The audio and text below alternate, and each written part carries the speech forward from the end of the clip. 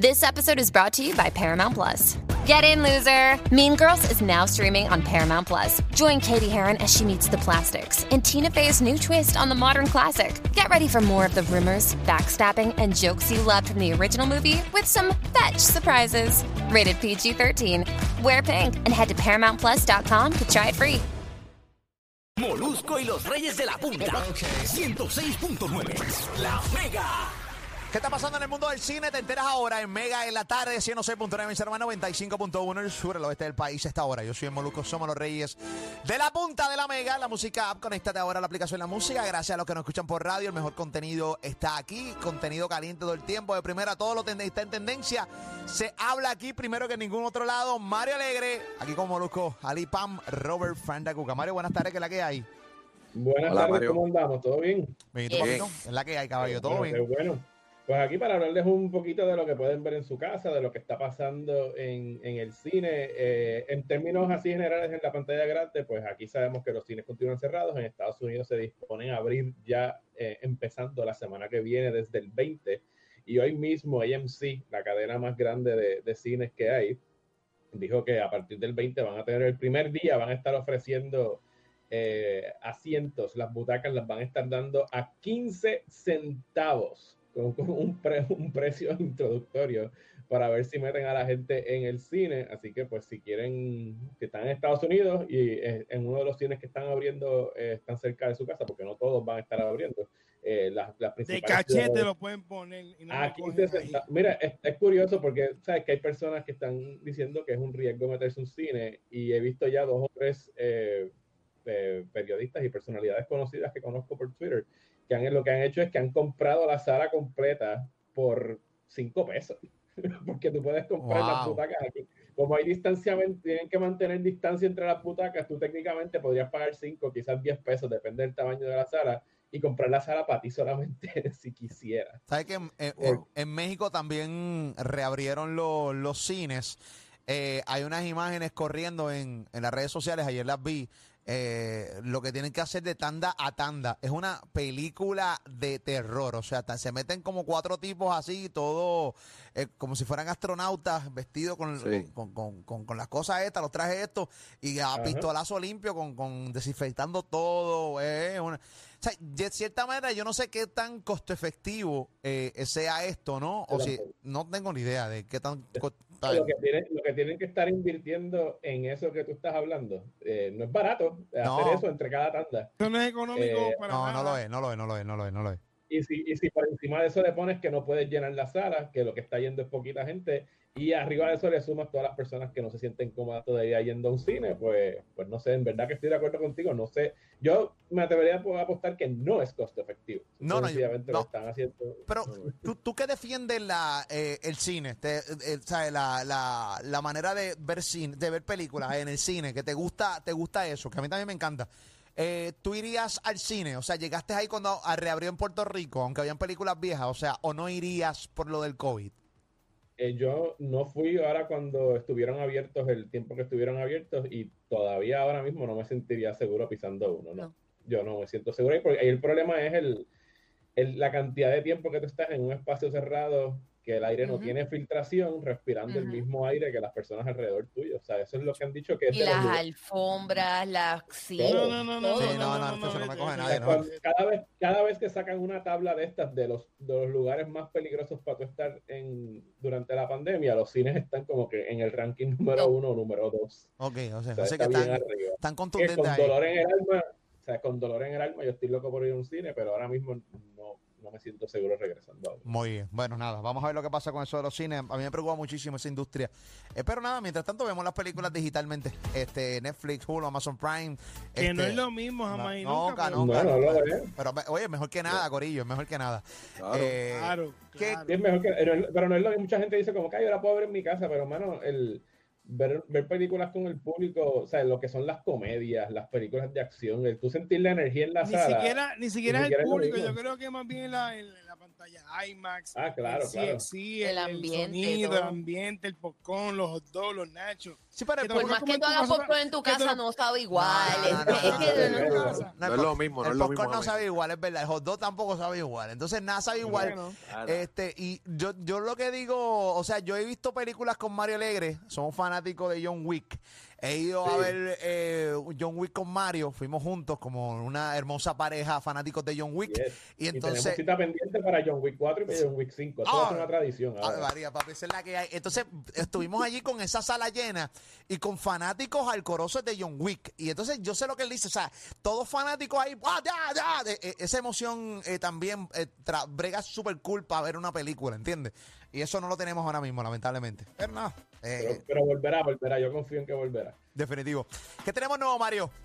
Bueno, mañana estrena en Netflix una película que se llama Project Power, protagonizada por Jamie Foxx, Joseph Gordon-Levitt.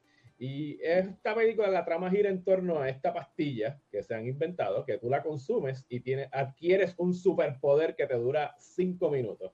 Puede ser un poder bueno, puede ser un poder malo, eso obviamente depende de la naturaleza de la persona. Y la hija de Jamie Foxx ha sido raptada por la organización detrás de esta pastilla y pues él tiene que rescatarla. Es una película que podría decirse que es bastante genérica en su premisa, pero estamos en época de pandemia, así que yo la encontré bastante entretenida. Estrena mañana en Netflix.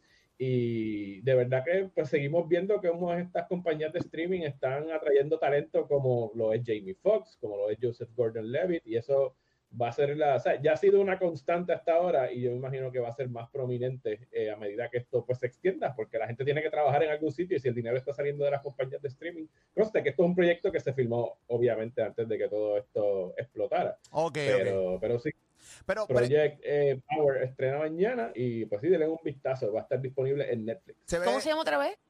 Project Power, de Proyecto Power. Project Power. Oye, pregunto, ahí están rodando películas ahora para Netflix, o sea, ya con los protocolos de seguridad están rodando, si son filmaciones que pueden hacer dentro de estudios, las están haciendo. Creo que hoy leí que Jurassic World, la próxima, salió un artículo en el New York Times que ellos son como que la primera gran producción de cine que volvió a empezar a filmar en estos días y ellos son como el conejillo de India a ver cuán factible y cuán posible es poder continuar trabajando en el cine con todos los protocolos que les han puesto a estas filmaciones, que me imagino que tienen que también añadirle a los costos de producción, con todos los protocolos de seguridad que tienen que haber.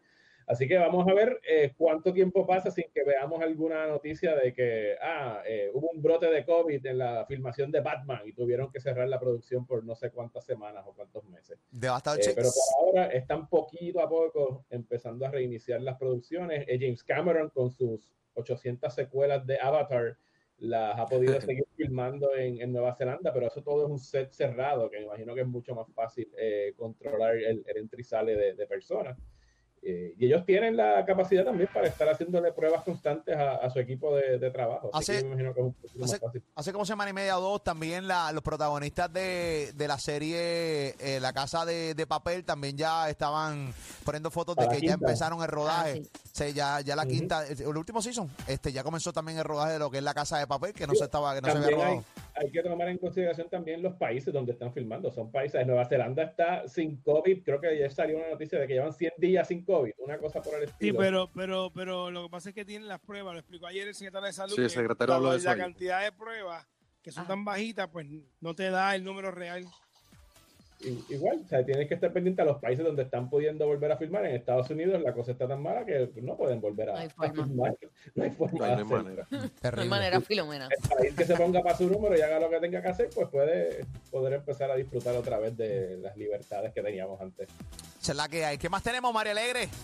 Bueno, quiero recomendarles una película que la encontré muy, muy buena y pues muy a tono con lo que está sucediendo ahora. Se llama Host de anfitrión, de host, como tú eres el host de por ejemplo. Esta nada más la están dando en Shudder. Shudder es una aplicación de streaming de terror y esta película se filmó durante la pandemia y gira todo en torno a 5 amigas que se conectan a través de Zoom, como para hacer una de estas sesiones donde tú tratas de sacar un espíritu. Entonces el espíritu pues invade las casas de ellas y empieza a aparecer. Toda la estética de la película es como lo que estamos viendo nosotros ahora mismo en esta conversación entre nosotros. Son 5 cámaras de las protagonistas en sus respectivas casas y está bien ingeniosa. Nada más dura 56 minutos. O sea que sí, pero que es inteligente, porque tú a lo mejor estás viendo 2 horas de una película con las 5 personajes, claro. Pero 56 minutos la encontré bien llevadera, está muy bien realizada, es bien efectiva, ¿sabes? Mete miedo. Y les recomendaría incluso, si la van a ver, un experimento que yo hice, véanla en su computadora, no en el televisor, como si de verdad estuvieran viendo. Me gusta. Como si fueras parte de la experiencia. Así que de verdad que es un tripeo. Está bien buena verla, se llama Host y está en Shudder. O sea que a Mario le gusta embaratar sus nervios. Qué bueno que te gusta estar emocionalmente paratado. Bueno, hablando de desbaratar los nervios, estuve viendo una serie en HBO Max, yo no sé si alguno de ustedes la ha estado viendo, que la empecé a ver ahora porque recibió muchas nominaciones a los Emmy y el año pasado la ignoré por completo, que se llama Euphoria. ¿Alguno de ustedes la vio? Yo no tengo HBO Max todavía. No. Es HBO regular también, o sea, no tiene que solamente de HBO Max. Es una serie del año pasado, gira en torno a esta jovencita interpretada por Zendaya, y es todo en high school con todas las cosas que pues ella sufre de adicción a las pastillas, adicción también al alcohol, y pues gira en torno a todo el ambiente de high school, el problema con su adicción, a cómo es que se está batiendo el cobre ahora mismo entre los jóvenes, todo esto del sexting, de estarse enviando desnudos por aplicaciones. Yeah. Es una serie que a mí me puso los nervios de punta y en realidad me puso a pensar que mira, ojalá la pandemia dure hasta el 2030 para que mis hijos nunca tengan que ir a high school. Papi, es terrible, eso es terrible. Es fuerte, de los shows mejores filmados que he visto en los últimos años. Las actuaciones están fantásticas, solo que pues tienen que tener el estómago para digerirlo, porque es una serie fuerte y pesada en términos de que pues, ¿sabes? Son gente que están atravesando situaciones serias. O sea, dime el nombre otra vez, Mario. Euphoria se llama la serie. Euphoria. Uy, buenísima, excelente, de verdad. Son 8 episodios. HBO Max, esa es la que hay, también está en HBO. Duro, Mario. Gracias por estar con nosotros, Mario. ¿Dónde te puedes conseguir el corillo, Caballote? Me pueden conseguir en mis redes sociales. Estoy en Twitter e Instagram como Mario Alegre. Pueden visitar mi página proximatanda.com y pueden escuchar mi podcast de Próxima Tanda en patreon.com/Mario Alegre. Búscalo en todos lados. Mario Alegre, la bestia, nuestro crítico de cine, todos los jueves aquí con Molusco y los Reyes de la Punta, con Ali, con Pam y Robert Fandacuca. Gracias, Mario. Caballote, abrazo. Mario. La bestia, duro. Ya llegaron los miembros de la realeza. Molusco, Pam y Ali, con ellos es que tu tarde empieza. Risa, joda, risa y contenido viral. Te vamos a dar todo lo que quieres sin cobrarte de más. Métete tú en la cabeza, que esto no te pesa. Molusco y los Reyes en la Punta, vente, agáchate y besa. Estamos matando y lo sabe usted. Número 1 lo sabe usted. La compré llorando como bebé.